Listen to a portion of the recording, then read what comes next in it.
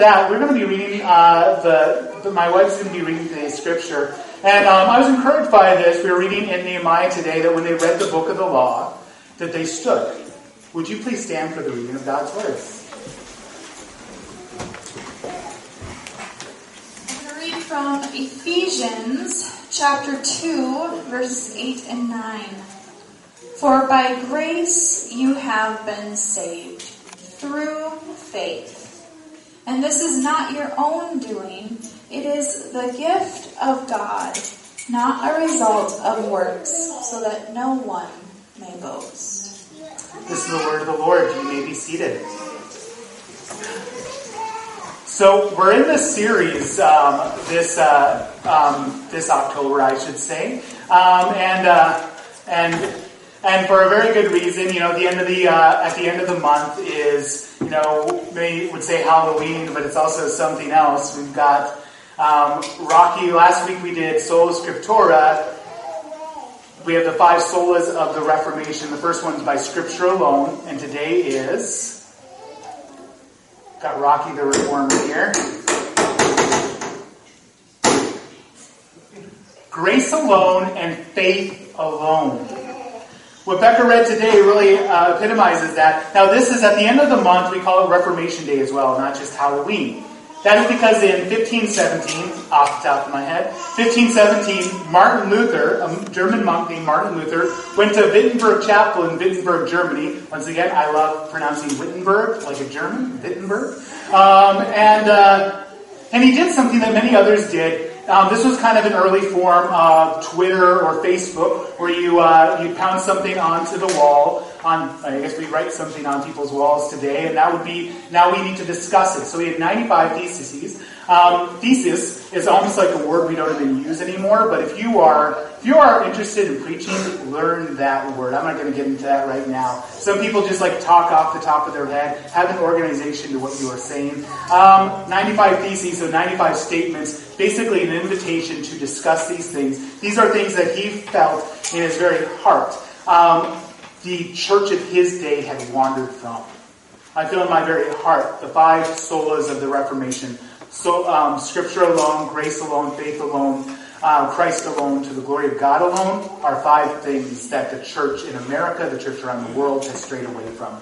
Last week was Sola Scriptura, by Scripture alone. The end of this month is also, we know it as Halloween. The word Halloween comes from the Catholic holiday of All Saints' Day, the day before All Hallows' Eve. I don't know many people who celebrate, Catholic or not, All Saints' Day, or so much that they would need to celebrate the night before. It seems it's more of a celebration of superheroes, cartoons, and candy. But there's also a dark side to this celebration as well. The celebration of fear, of scary stories, inappropriate costumes, and horror movies. And they play around with fear. And you know what I think is interesting about this? I was thinking about this last night and actually added it to my notes today. These are petty fears. Ghosts, goblins, serial killers, all of them. Some of them are real, some of them are not real. But they're all very petty fears. They're all what they are is a fear. It's a procrastinating fear. To focus on things that are less dire so you don't have to deal with the most dire thing. So it's a season, many people see it as a season of fear. I don't.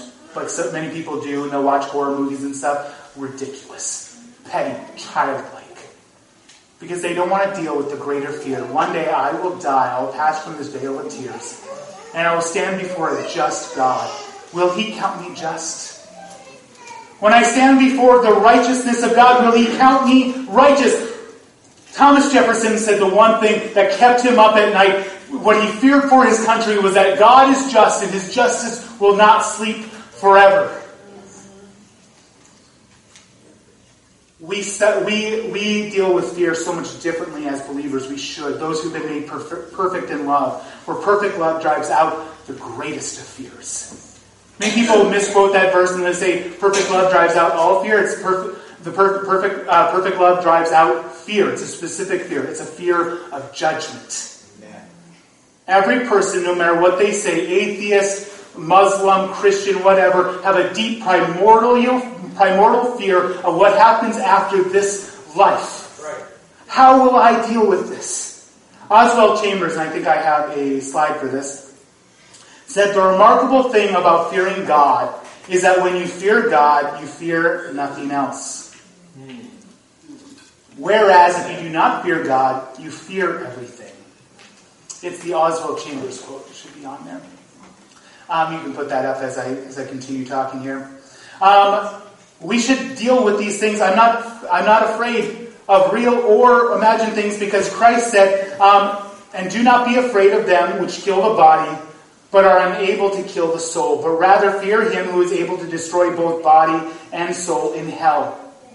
If I deal with the biggest fear of all, what fear do I have of other things? A Christian does not walk in fear. Amen. We walk in victory. We are not impressed by all the ghosts and goblin stories, because we know that we are safe from the one who could truly do any harm to us, because he has now accepted us into his family. Amen. And our fear for him now is a reverence instead of a deep, dire fear. But if you don't know the Lord, you should have a deep, dire fear of God. An incredible terror, for it is a terrible thing to fall into the hands of the living God. Amen. But to those of us who are being saved, it is the greatest comfort to know that God is just, and he is the justifier of all of his faithful by faith. Are you justified before God? Are you just before God? Last week I told you how at the end of the month is not just Halloween, but it's Reformation Day. It's Reformation Day because 1517 Martin Luther nailed his 95 Theses to the door in Wittenberg Chapel. But Martin Luther, as a young man, he really dealt with the assurance of salvation. How do you know that you are really saved? How do you know if you're really saved? So as a college student, even as a monk, he would fast 5 out of the 7 days of the week. His friends would get awfully concerned about him. He would spend hours at the confessional, and I'm sure the poor person on the other side, priest on the other side, is like, what can you have done today? Because he wasn't sure about his salvation. He wasn't sure. Can I really be just before God? A big part of this was in the way they translated righteousness into the Latin. The story of how Martin Luther understood that he was just before God is breathtaking. It has everything to do with the verse of Romans chapter 1, verse 17. For in the gospel, the righteousness of God is revealed. The righteousness of God is revealed in the gospel.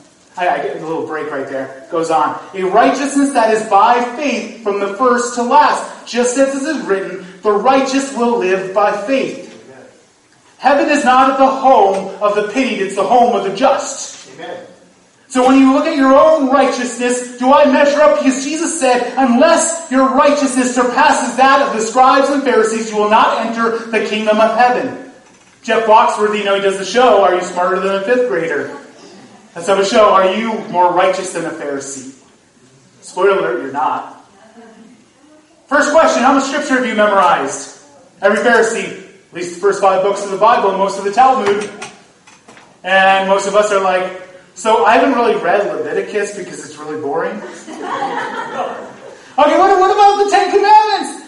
The Pharisees said, I have kept on the surface, according to what we know, the 10 Commandments perfectly. In fact, there was this rich young ruler who come to Jesus, and he asked Jesus, what must I do to inherit eternal life? Jesus said, you know the commandments. He said, I've kept them all since youth. I'm not more righteous, you're not more righteous than them. Then what hope do we have? The fear of Martin Luther, that's understandable if we really think about it. What am I going to do when I stand before a holy God? And that is what this what this message is really about grace alone, by faith alone. How do I stand before God as just? R.C. Sproul really summarized Luther's coming to grips of this righteousness better than I will, so I'm just going to quote him. But Luther was looking now at the Greek word that was in the New Testament, not the Latin word. The problem for Luther, I'm going to go off here from the quote, but the problem for Luther was that the Bible he had was the Latin Vulgate. The Latin Vulgate was translated from the Greek and Hebrew into Latin. And as you can imagine, you've been here, I go into the Greek and Hebrew because that's the inspired word of God, and not necessarily our English translations. Not that they don't do a great job, better than I ever could, and I could go on and on and on. But there are some words that you have a trouble translating from one language to another. And one for the Latin that was really troublesome was the word righteousness or justice. It was the word justus, which we get the word justice in the English language from. And what that meant was really kind of a works righteousness, like you become righteous, you become just. That's what Luther was having a problem with. I can't become righteous enough. He'd read God's word, which is a mirror to our very souls, and he realized, I am a sinner before God. So, let me go on with this. The word dikos, which didn't mean to make righteous, but rather to regard as righteous, to count as righteous, to declare as righteous. So the biblical word for just and righteousness is to be declared righteous, to count as righteous, not to achieve righteousness. And this was the moment of awakening for Luther. He said, you mean here Paul is not talking about a righteousness by which God himself is righteous? God is righteous because he always does the right thing and does not do the right thing. But this is a different kind of righteousness.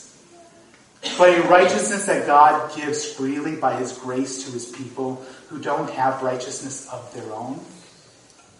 This is good. Because you're not righteous on your own. You know what the Bible says in Isaiah? That your righteousness to God is like filthy rags. Yes. I'm not going to go into exactly what he means by filthy rags. Some of you know and you have smiles on your face, I gotcha. But it turns the stomach, our self-righteousness. Yes. He tried to spit us out of our mouth because of our own righteousness. But a righteousness that he declares over us. Let me go on. And so Luther said, whoa, you mean the righteousness by which I will be saved is not mine? It is called a justus alienum, an alien righteousness. When I was a youth pastor, I did this series on Jesus is better than. Because most of the time in youth group we'll talk about Jesus is better than drugs. Well, when you talk about drugs, destroying your life and family, it's like a lot of things are better than drugs. I'm like, what about the best things in our culture? What about the most laudable things in our culture? Because I wanted to express to you in Hebrews, it's saying Jesus is better than the best. Jesus is the ultimate of everything. So I did this series on Jesus is better than Superman. And I called it an alien righteousness or an example to strive after. And I did that on purpose because if you know about Superman being an alien, you might be thinking I'm talking about Superman being alien righteousness and Jesus being the example we should strive after. It's the exact opposite. Though many people see it the other way around like I talked about. Jesus wasn't just a perfect man that we then emulate in our life. In fact, you know what the law tells us? You can't. You can try your hardest, you're never going to be as righteous as Christ.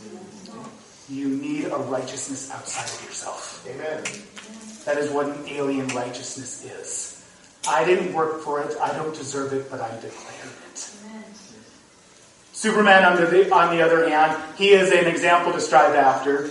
You're probably hearing the voice of Marlon Brando in your head right now. You will run and they will try to follow. They will trip and fall, but someday they will meet you in the sun.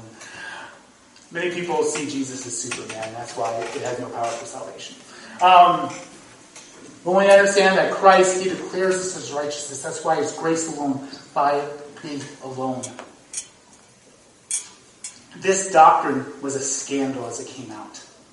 There was two men. Yesterday was the 466th anniversary of their death. I think I have this on here. Thank you very much. You probably can't read that. I should have increased it, but that's okay. I'll just tell you what it says. So yesterday, on this day of 1555, Nicholas Ridley and Hugh Lightner were burned at the stake for preaching justification by faith alone. Lightner said, Be of good cheer, Master Ridley, and play the man. We shall this day light a candle in England by God's grace that shall never be put out. Amen. I thought this. I learned this yesterday, actually. One of the first kids in my youth group, her last name is Ridley, and she is the 17th great niece of Nicholas Ridley, of Bishop Ridley.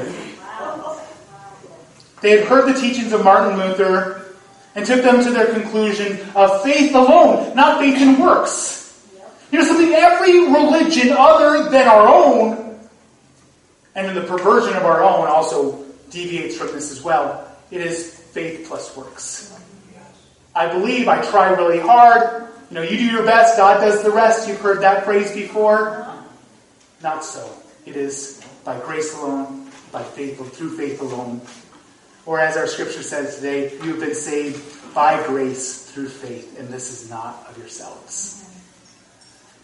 When they were going up to the stake, they were encouraging one another as the fire was being lit. Leitner had said to Ridley, Master Ridley, be of good cheer, Master Ridley, and play the man. We shall this day light a candle in England by God's grace that shall never be put out. He's talking about their very bodies being lit on fire. And they were some of the last Protestant martyrs in all of England. Grace alone and faith alone. In Ephesians 2, 8 and 9, as Becca, my wife, had read today, we have both grace and faith alone in salvation. I tell you, grace and faith are not just useful for getting into the door, but they are a lifestyle by which the Christian must live, is grace and faith. To live any other way is to live contrary to our very nature that God has remade us, and it causes such unearned pain, guilt, and suffering. So today, Ephesians 2, 8, 9 really says everything when it comes to how we are saved by grace through faith. So we're going to look at these very two popular verses in the context of the rest of the Scripture, for the best way to understand Scripture is by other Scripture. The more clear a verse, the more clear the understanding. So first, grace, second, faith, and I want to talk about the importance of seeing these as alone, as opposed to adding on to them, which is what Paul is warning us against. It is not of ourselves. The first one I want to talk about today is grace. Grace. And I go to the one that says grace, mercy and grace. We often misunderstand or we conflate mercy and grace together. And so I thought of a good way of explaining the difference between mercy and grace, and it's the movie Aladdin versus the movie Les Miserables. I'm not French, so I can't say that word well. Mercy is not getting what you deserve. We're all about what we deserve, right? As Americans, we're like, my rights, I expect my rights. You know what we deserve? We deserve hell, because that's what we work for all of our life, because outside of Christ we can do nothing right. Outside of Christ we are not righteous. We've broken God's law. Every single one of us. The guy who brings the paper to the President of the United States, we've all fallen short of the glory of God. So we don't get what we deserve with mercy. What we should deserve, so I was thinking about the movie Aladdin. You remember Jafar, he's dressed up as an old man. And I don't understand, I thought he was like a magician, like, Chris Angel is a magician, tricks and stuff. But what does he do with his teeth? Anyway, so he tells Aladdin he wants to go to the Cave of Wonders, and he tells him, go get me the lamp and then I'll give you your reward. Yes. And then he's like, you'll get what you deserve. And then Iago's like, what you deserve? And he gives him the lamp. He's like, time for you to get what you deserve. And if you're ever doing something, somebody's like, and you'll get what's coming to you. Run the other way. Run the other way. In mercy, we do not get what's coming to us. But God does much more than mercy. And grace it starts with mercy, but it goes so much further. Grace is like in Les Miserables.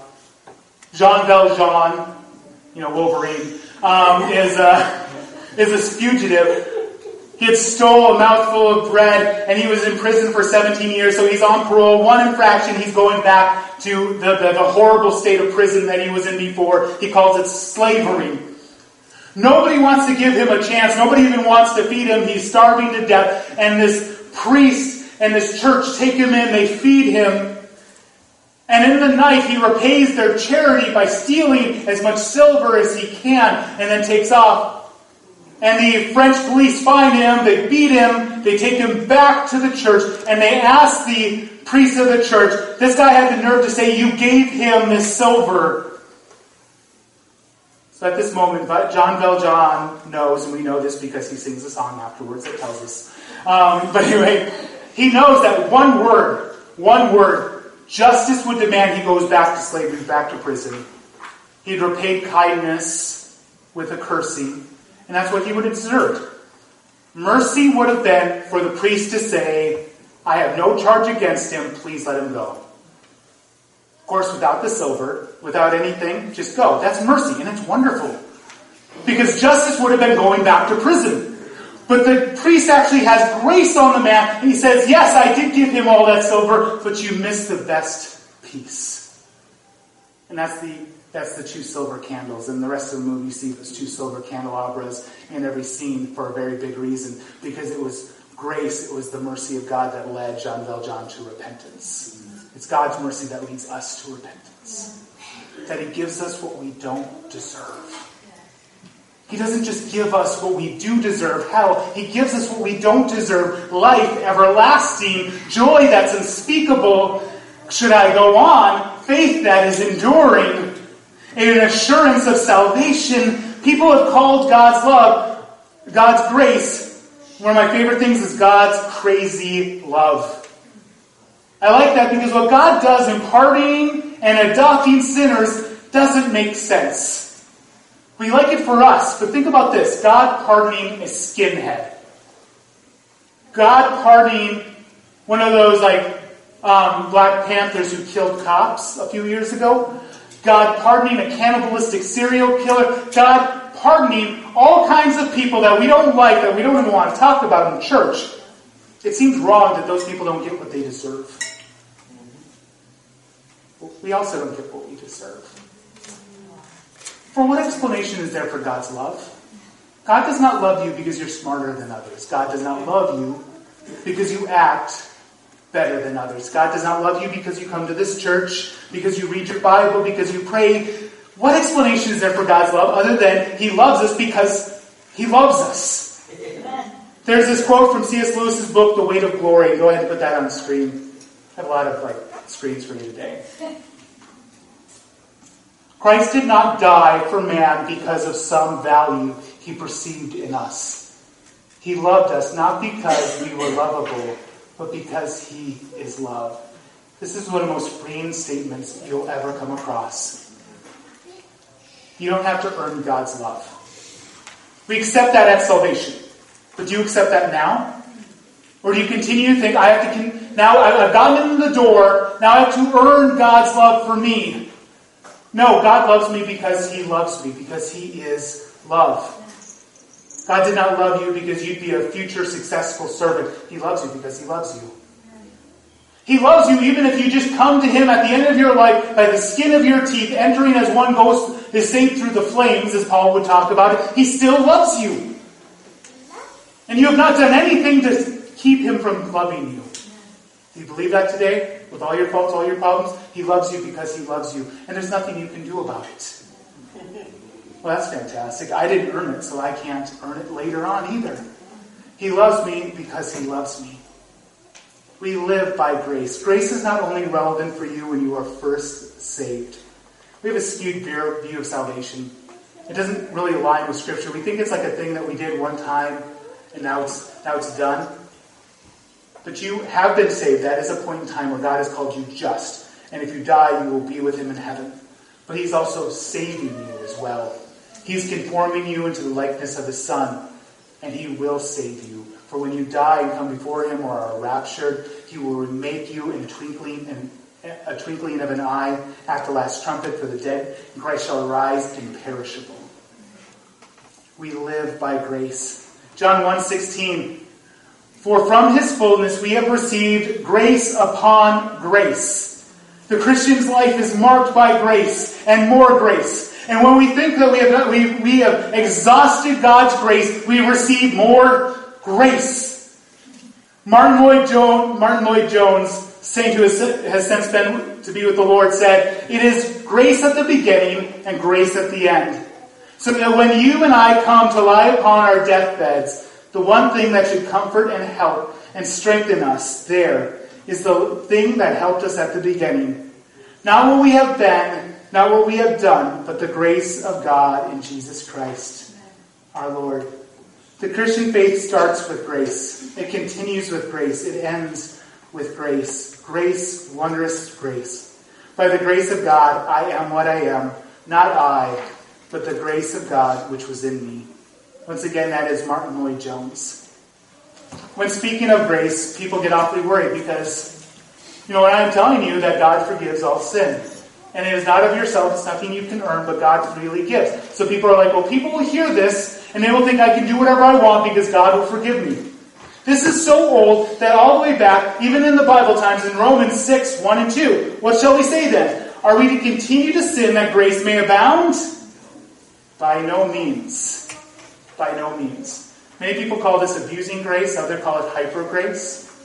And this idea that they're like, I can just live however I want, and God's going to forgive me. This is a person who does not know the power of God, who have not experienced grace, who has not tasted and seen that the Lord is good. The verse continues, how can we who died to sin still live in it? The person who's been transformed by grace, who has experienced grace, does not desire to sin. Their heart is broken over sin. When I was in the treatment facility, we really struggled with what we were teaching kids, because oftentimes we were supposed to be doing life therapy, which was the idea to get them to understand, I make a decision, how is this going to impact my life? And somebody brought things like, that's too abstract. We just go back to behavior modification. Stop touching that. We go back to behavior modification all the time in church, don't we? Stop doing that. Trying to, by your own ability to stop these things, instead of letting the Word of God dwell in you richly, to bear the fruit of the Spirit, to stop trying so hard and to surrender toward God. You ever watch Scooby-Doo when you were a kid? I like the old Scooby-Doo. The new Scooby-Doo is an abomination. CGI Scooby-Doo should not exist.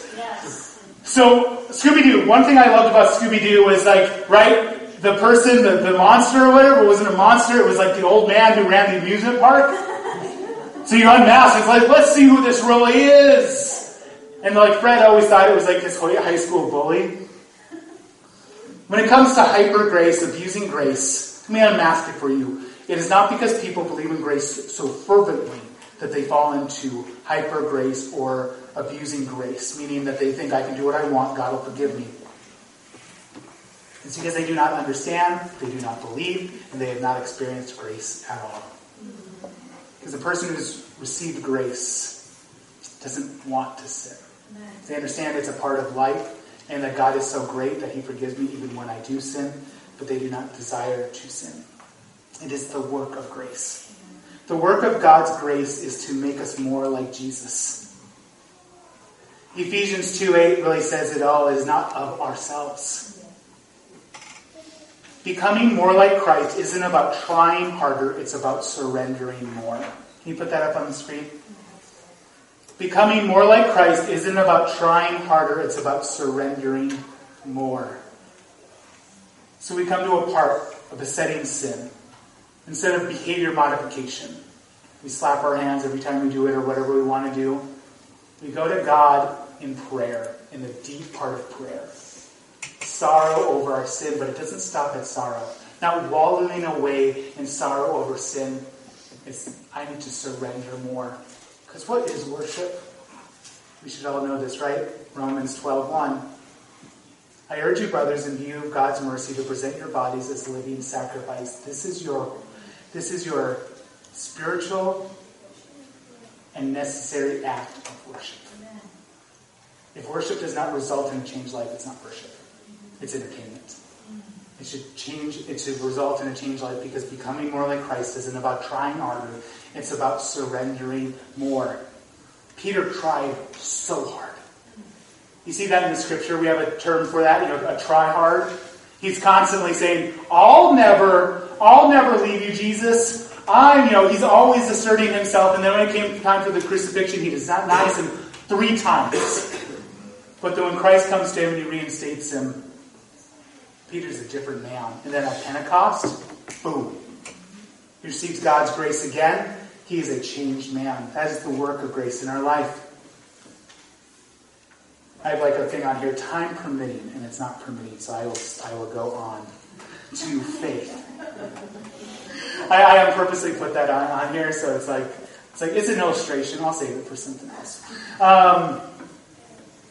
Faith. That's a word that we use in church a lot. Understanding it scripturally is not just simply, I believe in this thing to exist, or I believe that this might be true. It's trusting in something with all of your heart, mind, soul, and strength, like you would trust a parachute as you are jumping out of a plane. It is trusting in Christ alone for our salvation from grace through faith. Our faith is not a blind faith. You are saved by grace through faith, and this faith is not blind. On the contrary, Hebrews 11:1 defines faith like this: that faith is the substance of things hoped for, the evidence of what is not seen. I have this up on here. In Star Wars, you remember Obi-Wan? He's like, Luke, don't think, just feel. Let go of your conscious mind, Luke. Let the Force guide you. I'm tired of Star Wars Christianity that makes the Spirit seem like the Force. It's not a blind faith. It's the substance of things hoped for. It's the evidence of what is not seen. We are built up in our most holy faith. It is something that is tangible, be yet unseen. It is not Obi-Wan. I like Obi-Wan Kenobi, but Obi-Wan is wrong. Paul the Apostle, that is why I am suffering as I am. Yet this is no cause for shame, because I know whom I have believed, and I am convinced that he is able to guard that which I have entrusted him until that day. Faith is powerful. Faith is a man sitting in prison, knowing he probably won't get out, but he trusts his God. That was Paul the Apostle. It is not a blind faith. Faith is not a power in and of itself. Faith is only as good as the one who faith is in. It is not the Force from Star Wars, but it is the Holy Spirit working in and through us. It's not a vessel for the power of God. Faith is only as good as who the faith is in. There is a damnable heresy, I'm just going to say it like that elevates faith and lowers God. That makes it seem like faith is a magic power inborn in every human, and that we choose to kind of use this power. I find, as somebody who likes comic books and fiction of all sorts, I find this so ridiculous. Because this is what I read in that. And it's not real. You know what's real? Is that I have a real God. Amen. And by grace through faith, I know him. I know him. When you stand before God, what would you say? You know, it's that common question, right? You stand before God, and he asks you, why should I let you into my heaven? What are you to say? I'm really adapting this from another pastor named Alistair Begg, which I found just so incredibly stunning, because if you say anything in the first person, because you are off base. You are trusting in yourself, your works, or something to that effect. It should always be in the third person, because Christ. Think of the thief on the cross, in which Jesus said, today you will be with me in paradise. I would love to know, I hope there was cameras rolling in heaven when he came to heaven. And that day he's at the gates, and there's an angel, and the angel's like, what are you doing here? And the guy's like, I don't know. He's like, well, do you understand the doctrine of justification by faith alone, by grace alone? And the man's like, I don't understand what those words are. What about the Trinity? Do you understand the Trinity? No! What's a Trinity? Is that something you can eat? And the angel's like, why are you here? And the man's like, I don't know. So let me get my supervisor. He gets his supervisor angel out here. And the supervisor angel, he goes over some questions. He's like, so then why are you here? And the man would say what? He could only say one thing from his knowledge. The man on the middle cross told me I could come. When you stand before God, the one thing. This is the reason why you don't have to fear anything. Because you have conquered the primordial fear. You haven't. The Lord has. So you stand before God. The man on the middle cross said I could come. Amen. I know in my own righteousness I don't belong in the house of the just. In my own righteousness I don't belong anywhere amongst good, reasonable people. But the man on the middle cross said I could come. I had heard that. I had asked on a Wednesday that very question. You come before God. And he asked you, why should I let you in my heaven? I actually asked Lindsay Moe, but they had a great answer, actually. It was about the finished work of Jesus Christ. I was like, awesome. Because I was looking at that, I was like, what would happen if I asked people in my congregation that? So I was really happy. I was really happy to hear that. So grace alone, faith alone, grace, faith. My third one is alone. Why is it important that these are alone? We don't add on to them. First of all, if we were to add on to these, we'd be adding on to Scripture, right? It is by grace you have been saved through faith, and this is not of yourself. It is the gift of God. So we then have to add in there, grace plus sacraments, faith plus works. I find that while many of us would agree with this, it becomes very hard to live by, that the life we live in the body, we live by faith in the Son of God. Paul said in Galatians 2:20, "For I have been crucified with Christ, I no longer live, but Christ lives in me. The life I live in the body, I live by faith in the Son of God who loved me and gave himself for me." Once again, I find while it's easy to say amen, it's easy to agree with this, it's easy for me to put this on paper, it's often hard for me to live like this. I want to talk about the doctrine of imputation. I think I've got a slide on this for you as well. Imputation means the transfer of benefit or harm from one party to another. In Martin Luther's day, it was taught, that you receive grace. You receive grace from the church in the avenue of sacraments. When the Catholic Church in that day, in the Holy Roman Empire, started losing ground, they would even do something where they, for a province or an entire country, they would have their priests go on strike because you couldn't receive grace except through the priests. So, it was effectively, telling them that they could go where they could go.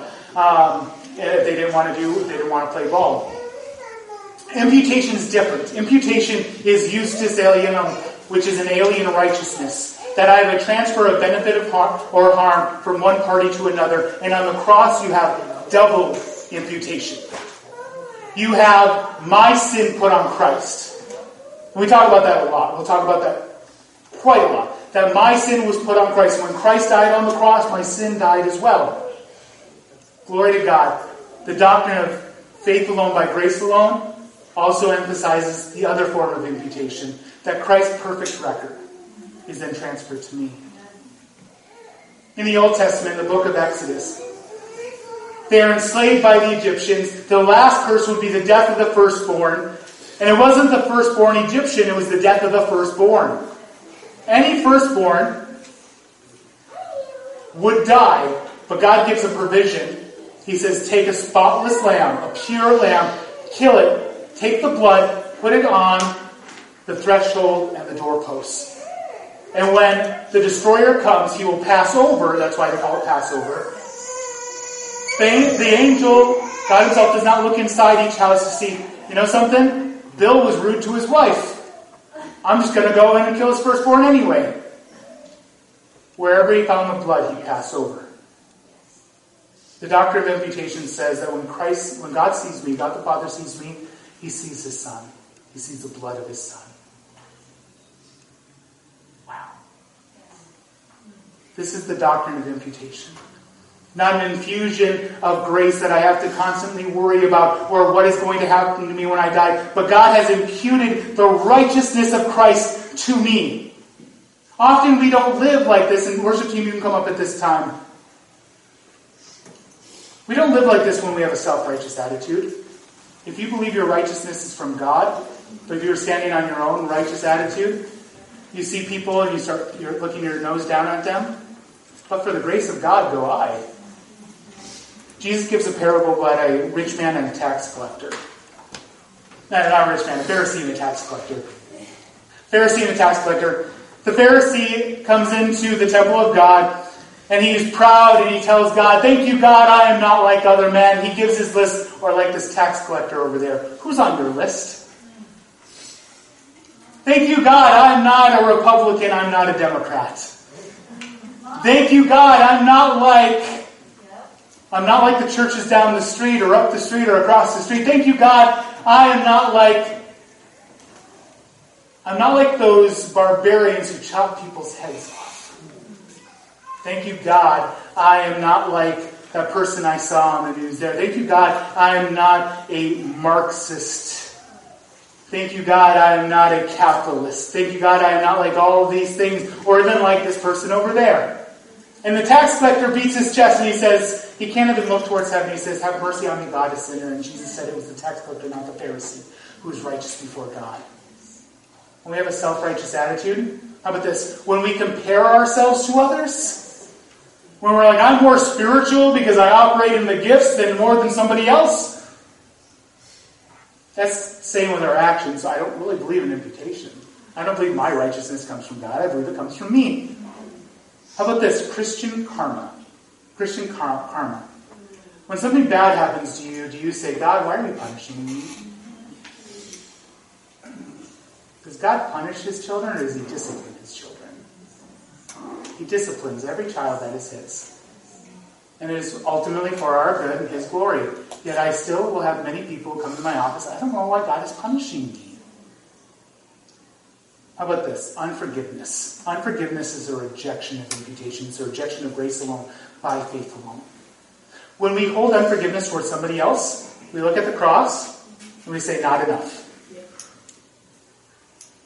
Christ, I know you suffered. I know you looked to heaven and you said, Eli, Eli, lama sabachthani, my God, why have you forsaken me? And I hear the words and I say, it's not enough. Do you know what they've done to me? When you don't forgive yourself, it's the exact same way. The blood of Christ wasn't enough. Grace alone by faith alone isn't enough. I have to work towards my own salvation. I have to work towards my own sanctification. We should have sorrow over sin, but if we continue in that sorrow and not actually go into the joy of the Lord, that's also a rejection of imputation. When we decide to fear what the world fears, it's a rejection of imputation. For what do I have to fear? The one who would kill me and throw my soul into hell is my Father, and I trust him. So what do I have to fear of those who can kill the body? I put this at the end because I was going through something very hard in my early adult life. I felt like I was being mistreated. I felt like people were conspiring against me and didn't have the courage to say something to me. And it resulted in harm to me and my wife. And it hurt our very soul. And as I was going through this process, I went to a conference, and a pastor came up, and his whole sermon was on the doctrine of imputation. And I'm like, amen, amen. We get to the end, and we get to the part where I just read to you. Didn't really have much to say, because you know how I was feeling? I was feeling very self-righteous. Thank you, God, I'm not like the people who are doing what they're doing to me. As though I had no debt before the Lord that he forgave. As though I was not adopted as his son when I did not deserve to be. And I remember going through this, and it was an interesting conference, because it was a conference that was people from every different denomination was there. I say that to say it wasn't Pentecostal, so there wasn't an altar call. So there was no altar call, but he talked about imputation. We're all amen and amen, and he gets to the threats of imputation. He goes to the last one. It is not those who reject it, but those who embrace it, but do not live like it, is the greatest threat to the doctrine of imputation, that God saves by grace alone, faith alone. And we're all like, that's me. That's me. I am in here. And I remember, he got to the end of this sermon, we prayed, and I'm looking around, and everybody's just dead silent. It's like, if this is a Pentecostal church, everybody's up at the altar right now. You could just tell. You're just looking around, and everybody's like, it got really quiet. He's like, I know right now you're saying to yourself, I'm just a hypocrite. And he's like, you're right, you're all hypocrites. But you know what's great is God's bigger than our hypocrisy. Amen. God is so much bigger than our hypocrisy. I liked to hear he said, one of the things he said, I'm going to repeat as well. When it comes to sexual sin, we will beat ourselves over the head so hard, and we will say to ourselves, I'm better than this. If you're better than this, Christ didn't need to die. If you could just try really hard and be righteous, Christ didn't need to die. Do you think God spills the blood of his Son for no reason? If there was any other way for salvation? There's no other way, and there's no other way of living in righteousness than by the grace and faith that God gives to us. Amen. The worship team's going to lead us in our final song. I was writing this sermon, and that last part I didn't even have in there, but I was remembering what God did in my life and how powerful that was. I went through that season, and I remember friends and stuff like that talking about, you're taking this really well. If this happened to me, I'd be furious.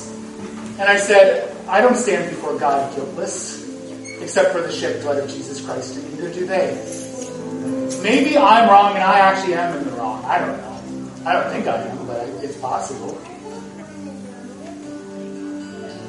So how can I not forgive when I've been forgiven so much? How can I not love when I've been loved so much? How can I refuse the grace of God towards other people when I myself have received the grace of God through faith? Today, as we sing this last song, my prayer is that this awakens certain things inside of you. Maybe areas you are not relying on grace, you are not relying on faith, you are trying to add your own works in there and just trying to be better on your own. Maybe I've attacked, the Holy Spirit, a self-righteous attitude that God wants. Because there's nothing in all of human existence that God does not look at and say, mine. And God wants that today. I'd invite you during this last song to give that to Him. Today, if you are not confident in knowing where you are going when you die, today, by grace alone, through faith alone, repent and put your faith in Jesus Christ. Amen. For He's birthing that in you right now. Do not ignore that. Do not ignore that today. Because if the Holy Spirit's work inside of you, you lack one thing, repent and put your faith in Jesus Christ. And for the rest of us who know the Lord, we're confident. I pray that we constantly look at ourselves. Where am I trying to stand on my own works? You know what works are for the Christian? They are fruit. They come from what God has done in our soul, not from me just trying to be better. They are the evidence of faith. A person who says they have faith but they have no works, they have no faith either. They have a statement of belief but they do not have faith. Faith expresses itself through works. God bless you today during this last song. This is our time for response, congregation. This is our time to repent. This is our time to rejoice in the great love, the grace of God that works itself through the faith, through our faith in our lives. So by grace, through faith, rejoice today. Worship team, would you please lead us in our final song?